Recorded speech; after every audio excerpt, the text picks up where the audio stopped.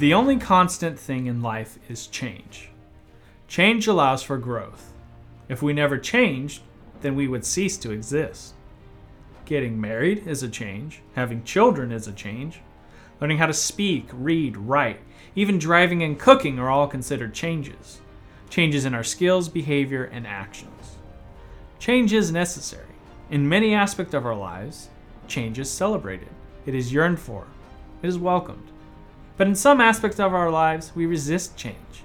We resist changing areas of our lives that we know are not good for us. And oftentimes it is because we are afraid. We are afraid of losing what we know. We may even be convinced that change is impossible. But we must put our fear of change in perspective.